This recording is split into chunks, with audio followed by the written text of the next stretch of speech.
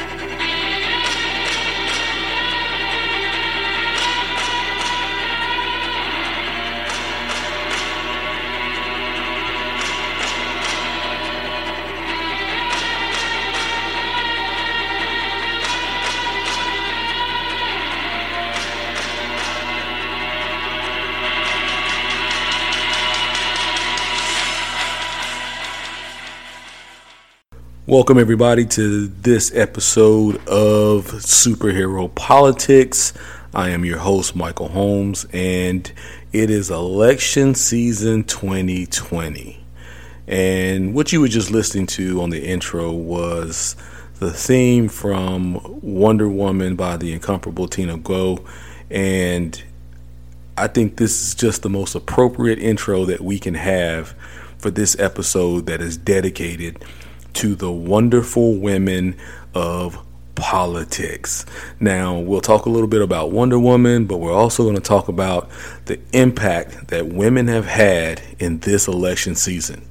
For those of you who have been, under a rock or on another planet or another dimension, the election was just called yesterday, and we have a new president-elect, Joe Biden, and his vice president-elect is none other than Kamala Harris. So for the first time in American history, we have a woman who is the second in command in the United States of American government. Now, this is big.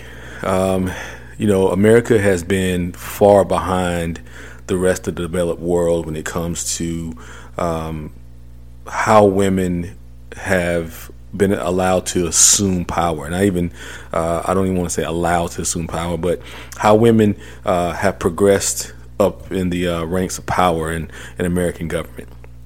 So for Kamala Harris to not only be a woman of color, but a woman in general, and now as vice president of the United States, this is kind of a big moment for America. We finally join the rest of the developed world when it comes to seeing how powerful women can be. And so the crux of this episode is going to be to discuss women in comic books and how powerful women in comic books have been portrayed, but also how they've been limited in comic books, and also look at women in American politics and how they've been limited as well. So, just to kind of jump this off, I want to say congratulations to Vice President-elect Harris. She has been, an attorney general. She's been a senator, and now she is vice president-elect, and she's just a super strong candidate. So, I just want to say thanks. Congratulations to her and to President-elect Biden. So we're going to jump right into it. Wonder Woman 84 is coming out, and as you guys listened on the intro, I was playing a theme from Wonder Woman, and I just say a disclaimer, I don't own the rights to any of that music, but I'm a huge fan of that arrangement by Tina Guo. We just want to talk. I just kind of want to talk about the character of Wonder Woman before I get into the parallels between, women in comic books, Wonder Woman specifically, and then women in politics and the role that they played overall, but particularly this election. And we're going to focus on this election. So, Wonder Woman has always been part of the Trinity. So, for those of you who are new to comic books, the Trinity in DC Comics is Batman, Superman, and Wonder Woman. They are the three most recognizable names in DC Comics. They are the founders of the Justice League. They are often seen as, the leaders of the superhero community in DC. And Wonder Woman is always put up there on that kind of triumvirate with them. Now, she is kind of a mixture of, she encompasses like both the skills of both Batman and Superman. She is Superman's physical equal when it comes to power, and she is, an immortal goddess warrior of, just incomparable skill in battle. So much so that, Batman, who happens to have a contingency plan for stopping every single metahuman that exists in the DC realm, doesn't have a contingency plan for her. Batman's contingency plan for stopping Wonder Woman is Superman. He went to Superman and said, look, if she ever decides to go rogue, the only person with the power to stop her is you, Clark. You're the only one. And I'm afraid that you can't do what needs to be done. She's a warrior in her spirit, in everything, in her fiber. She has your physical power, and it's millennia of training. So even Superman, even Batman was afraid Superman wouldn't have the power, the requisite power to stop her. Now, she has often done what women have had to do in society. She's often had to make some of the tough choices that Superman and Batman couldn't make. Maxwell Lord, who was a kind of a telepathic supervillain, and he'll be the villain in this upcoming Wonder Woman 84 film. He had control of Superman. Now, obviously, Superman without restraint is super dangerous. Just the raw power. He doesn't even know how powerful he is. But the only way to free Superman from Maxwell Lord's mental control was to kill him. Now, if you know Clark, if you know Bruce, if you know Batman, if you know Superman, what is their code? They don't kill. They don't kill. So, Wonder Woman did what needed to be done. She snapped Maxwell Lord's neck, freed them both, and their response was, "Oh, Diana, how could you?" She was like, "Dude, y'all were gonna murder millions of people, and I made the tough choice." But that's kind of the role that women in politics in America has had to play. They've had to make the tough choices. They've had to save this country from itself. Now, the irony of all this, and we can also talk about other comic book characters where this has happened to, female comic book characters where this has happened to, where there have been artificial limits put on their power. Wonder Woman, her bracelets are famous for blocking bullets and all this other stuff, but a lot of people may not know that that her bracelets are actually magical artifacts that keep her full power in check. She's a demigod, daughter of Zeus. She has, just inherent Olympian power, and the bracelets actually keep her power in check. So, say for instance, if we just kind of jump over to Marvel, Jean Grey, who is, a frequent host of the Phoenix Force, not because the Phoenix just necessarily likes her, but because the Phoenix recognizes that her, Omega mutant power ultimately could rival its own just from her. So many mental blocks and and things, to put checks on her power growing out of control were put in place by Professor X. So that's kind of the irony of that existing. And then also when we look at how women have been limited in our political space in America, it's ironic of the parallel. And so for Kamala Harris now to kind of break through some of those artificial limits that American society has placed on women in politics is a big deal. So in 2016, we thought we were there. I thought we were there as a society. Hillary Clinton, who to date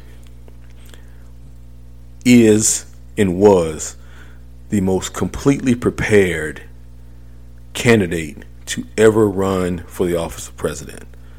The most completely prepared, top to bottom.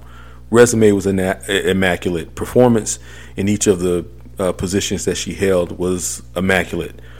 And America decided to vote for a immoral game show host over the most qualified person to ever run for office. Why? Because America still decided that there was just too much power for a woman to wield in American society. Now, if you look at all that's transpired since 2016, if you look at the complete and utter mismanagement of our government by former outgoing President Donald Trump, it'd be hard to imagine that someone with the resume and bona fides of a Hillary Clinton would have allowed any of these things to happen. If you go back and you look at the complete flubbing of hurricane response in Puerto Rico, if you look at the complete and utter mismanagement of race relations when it comes to police brutality in our society, if you look at the complete and utter failure, which is catastrophic, which will be taught by historians and crisis management professionals for decades to come, of the COVID-19 pandemic, it is really hard to imagine that someone who was a first lady, a senator, Secretary of State, presidential candidate who, up until that point had gotten the second most votes, up until 2020 had gotten the second most votes of any person in the history of America, would have done as poor of a job. It just defies belief. Like if you were going to make that case, I'm looking at you like, dude, you're ridiculous. That's just ridiculous. And so to now fast forward to 2020, to have Kamala Harris now as vice president-elect, it feels like we have kind of crossed the divide. But this was almost like Wonder Woman taking off her bracelets. This was almost like Jean Grey busting through her mental blocks, because this election happened. Joe Biden is president-elect today because of black women, because of women. So if you look at where Joe Biden was in the primary, I mean, he was just completely flat on his back after Iowa. Like there was no, he couldn't raise money. He couldn't pull together support. He didn't have any endorsements. And it was essentially black women in Jim Clyburn, majority whip in the House, who said, hey, this is the guy. Like, this is the guy that can beat Donald Trump. And black women answered the call. They resuscitated Joe Biden's campaign and ultimately carried him across the finish line. Now, it was to a point where as the momentum for the Biden campaign began to build, people were saying, okay, well, you have a real shot at this. Make sure that you pick a VP candidate that's going to garner you some, cross-party appeal, some bipartisan appeal, some moderate appeal. And black women said, whoa, wait a minute there, simmer down now. We got this. We're the ones that picked up your campaign. We're the ones who resuscitated this thing. What you're going to do now is you're going to continue to listen to us. And to Joe Biden's credit, he did. And to, the credit of the Biden campaign, he hired Simone Sanders, another black woman, to be his campaign manager. And so what she was able to do was harness the power of the black woman vote and the black woman experience. And she pointed out to Joe Biden that if you want to get over the finish line, you got to dance with the one who brung you.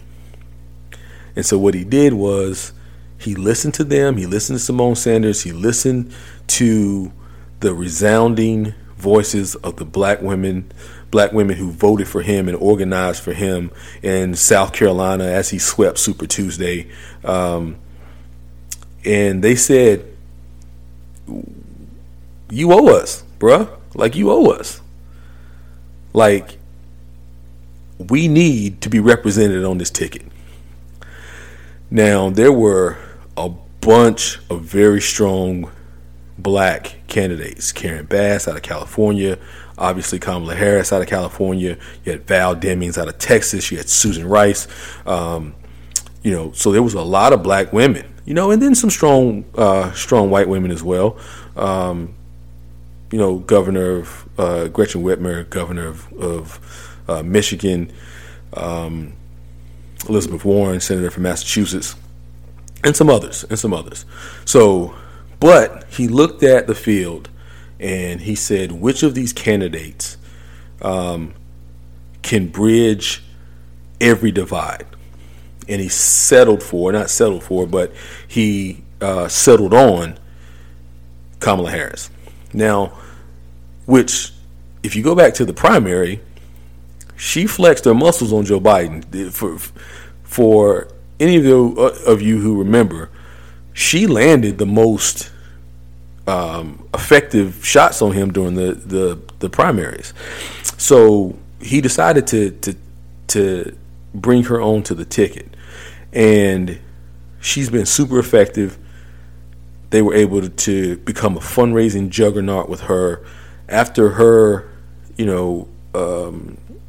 debate with Mike Pence, they raised $20 million within an hour of that debate. So it was a very effective choice. But this just goes to show the inherent fear, not only in comic books, but also in politics, that we have of powerful women. For Batman to say, Superman, you are the only thing standing between Wonder Woman and destroying this world, and to plot to have that contingency against her, for them to shackle her power, for Professor X to put mental blocks on Jean Grey, for all these things, it just shows how powerful women are. Now, obviously, you look at some of the depictions of women in comics and you think, well, it's kind of sexist how they're drawn, the dimensions, the outfits, everything like that. Somebody like Emma Frost, Felicia Hardy, Black Cat. Then you come over and you look at Black Canary. She fights crime in like fishnets in a onesie, but she's very powerful. The depictions of women, powerful women, versus how they're perceived as heroes is kind of is a little disjointed. But if you look at how women are perceived in politics, it's still kind of archaic in a way. Now we're obviously we're coming out of it. In back-to-back years, we've had a woman on since 2008. There's been women on major tickets. The only exception was 2012, where you had Obama Biden versus Romney Ryan. But in 2008, there was Sarah Palin, former governor of Alaska.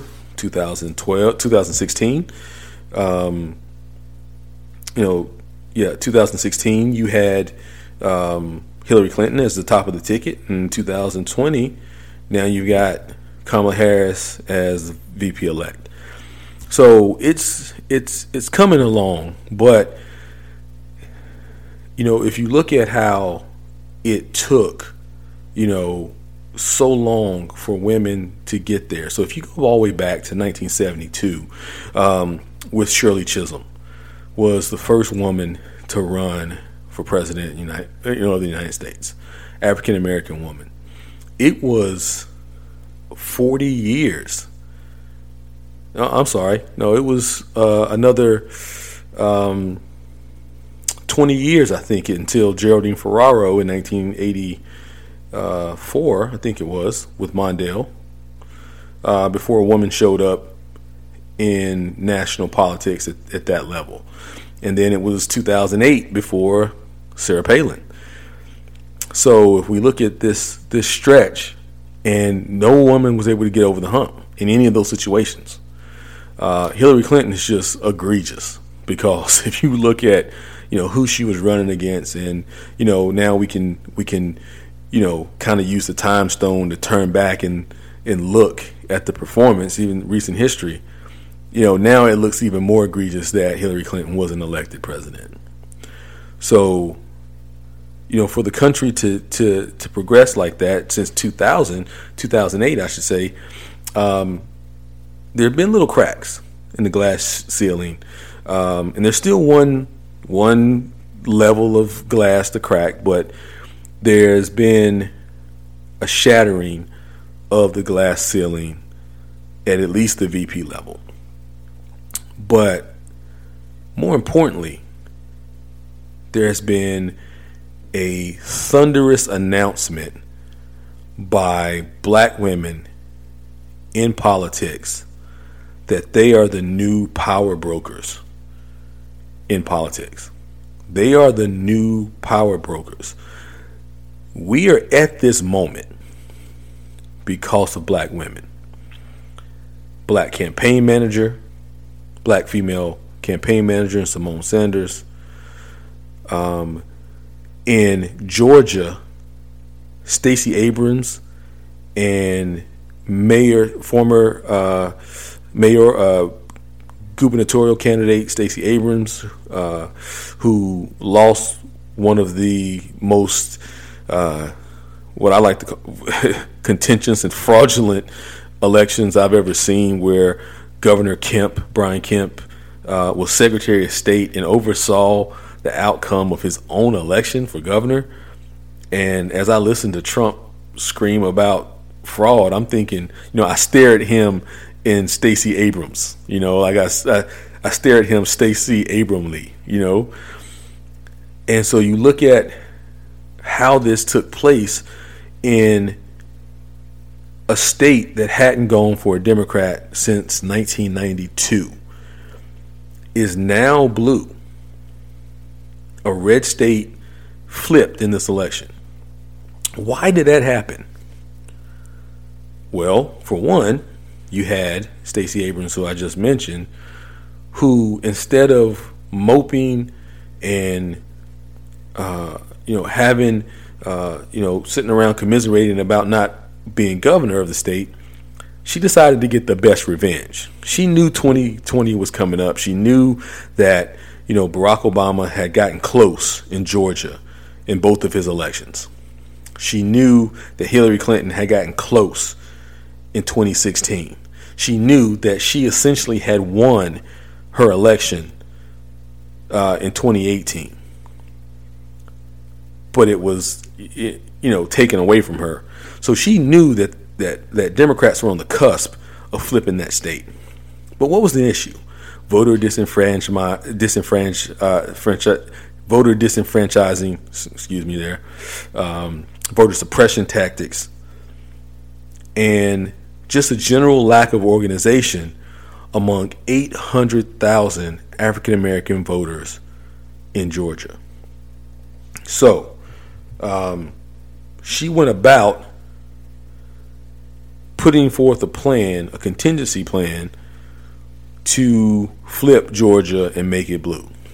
Now, between herself and Mayor of Atlanta, Keisha Lance Bottoms, who definitely handled the outpouring of grief and sadness and demonstration after the death of George Floyd, who definitely handled managing the COVID crisis in Atlanta and dealing with an incompetent governor in Kemp.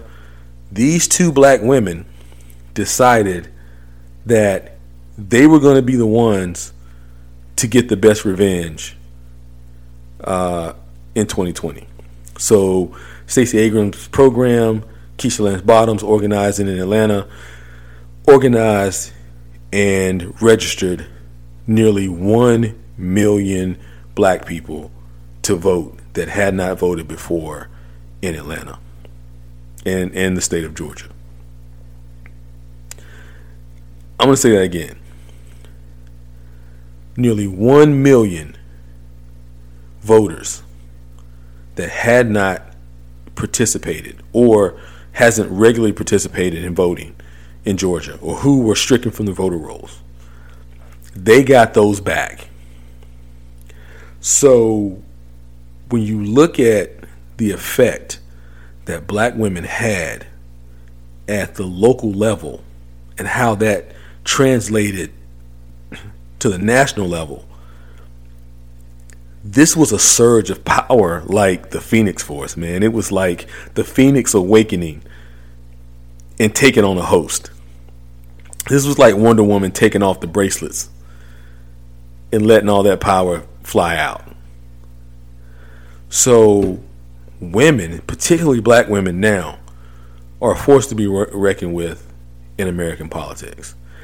Now, we don't know what the next few months are going to hold in terms of the transition, how it's going to work, what the rest of the cabinet is going to look like. But Joe Biden, recognizing the shift of power in the Democratic Party and in the country, has vowed that if he gets a Supreme Court seat, that it will be a black woman. And I guarantee you that if he looks around at the talent within the Democratic Party of black women, he has an incredible,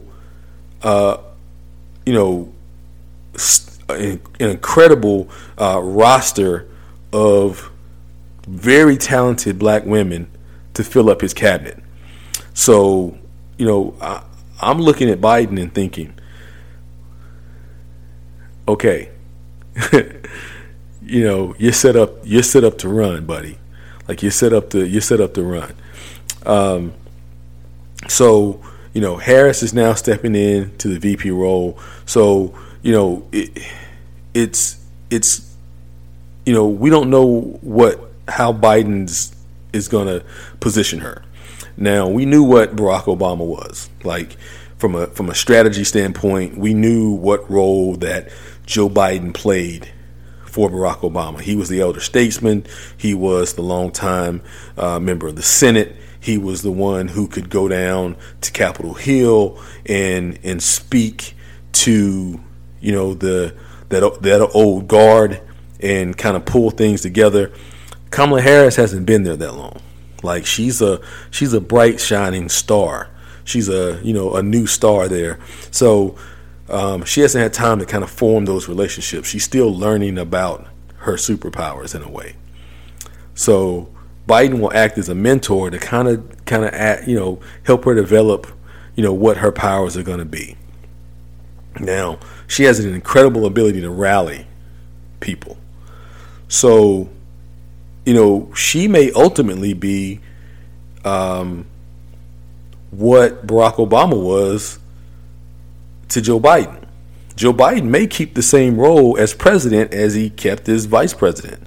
He may be the one who goes down to Capitol Hill and sits down with Nancy Pelosi and Mitch McConnell. He may be the one who goes over to Capitol Hill and talks to moderate Democrats and gets them to come across the line, or goes over and talks to the progressive wing and says, hey, this is the path that we got to take, while Kamala Harris is the one who goes out and is the inspirational leader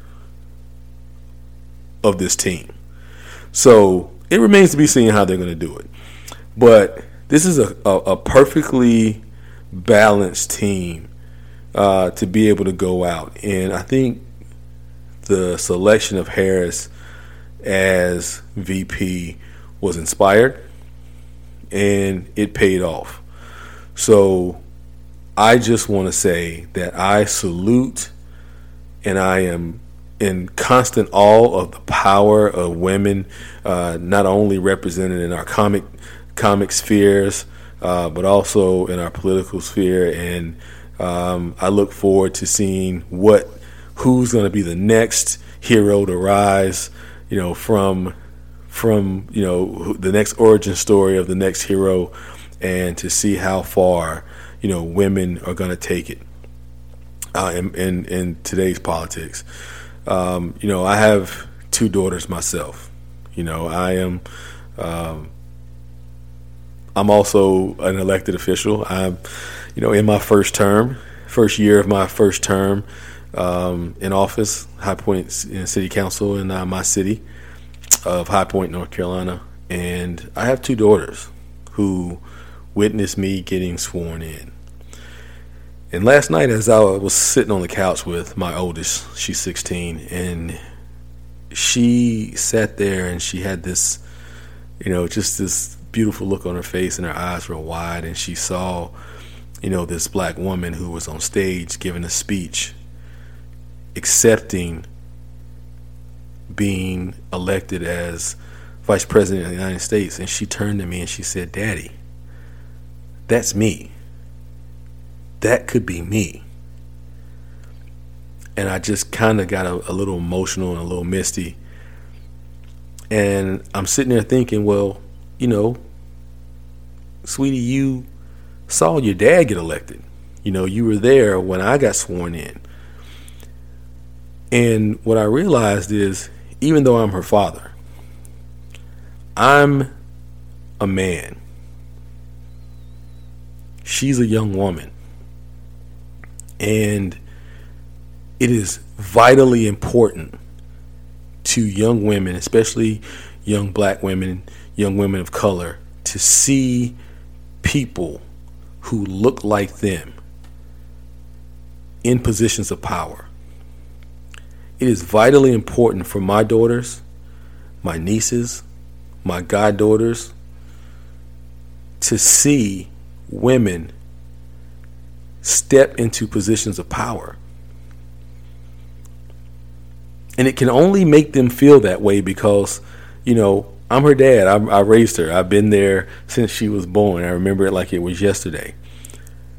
But I can never be a woman. And I can never understand the struggle of women in this country, especially black women. So to see her look at this woman on the stage giving the speech and feel so inspired, it inspires me. And it's humbling because as a man trying to set a good example for his daughter, it helps me to know that I can point to representations in our society of success for black women.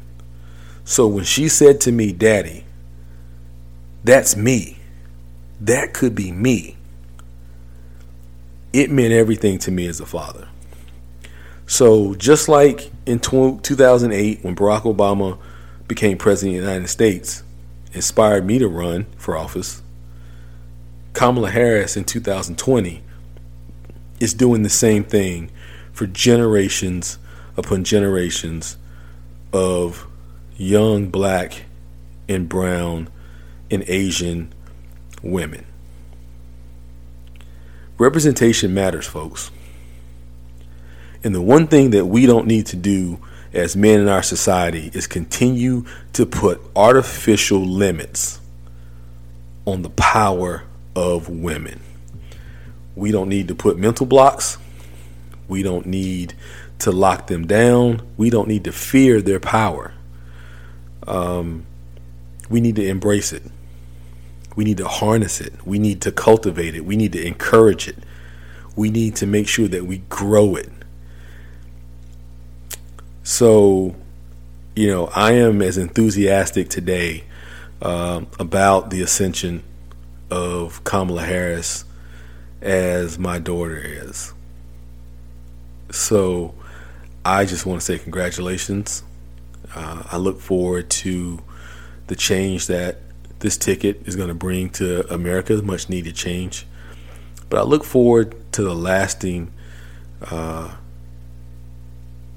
impression, the lasting standard, the lasting example that the election of the first woman and the first woman of color will have on our society to come. Hopefully it unleashes more power from 53% of our population. Hopefully they realize how powerful they are and how much of a driver they are for our society, how much their energy fuels us. And I hope that as men in our society, that we can not only accept but embrace how important women are to the future of this country. And I hope that we can empower them as well. I hope that we can, understand, how we can support their rise and their growth, and know that, it's for the betterment of all. So I just want to take my hat off to the wonderful women of politics. I'm so excited about Wonder Woman 84. I'm a huge fan of the character, in all its incarnations. I've seen, Nubia floating around the internet, and, there's, hopefully in subsequent films of the Wonder Woman franchise, they can explore that incarnation of Wonder Woman. So, I'd love to see that. Obviously, Storm, is a massive character in Black comics. As we mourn the passing of Chadwick Boseman, we talk about Shuri, Letitia Wright taking on the mantle of Black Panther. So it's not just in comics and politics, but even in our popular culture, writing, movies. Ava DuVernay is going to be directing, the New Gods for Marvel. So even in all facets, Black women and women of color are taking our society to new heights. So, bravo. So, as we close, I just want to say, I hope you guys continue to enjoy this. I know this is a, kind of interesting fusion, but I hope you guys continue to enjoy this.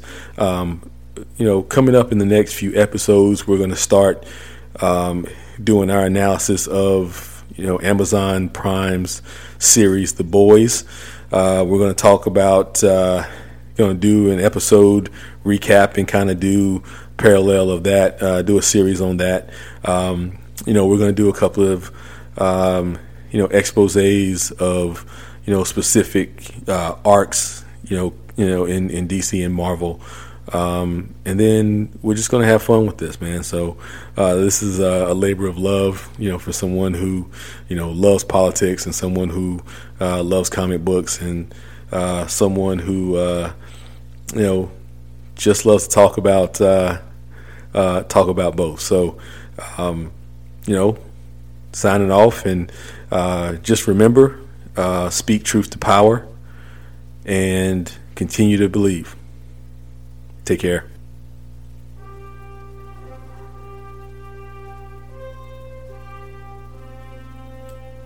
What's going on, true believers? Thank you for your continued and growing support. If you're enjoying the content that we're producing here on Superhero Politics, I ask that you subscribe anywhere that you can find podcasts. That means iTunes, Apple Podcasts, Spotify, Stitcher. You can find us at Buzzsprout, and also on our social media at Superhero Politics on Twitter, at Superhero Politics on Facebook, Superhero Politics on Instagram, and Superhero Politics on TikTok. Like, share, join us, and if you would have any topics that you would like to share or just questions that you would like to ask me, you can send your emails to superheropolitics@gmail.com, and we'll do an episode where we answer your questions. Thank you for your continued support, and remember, always speak truth to power.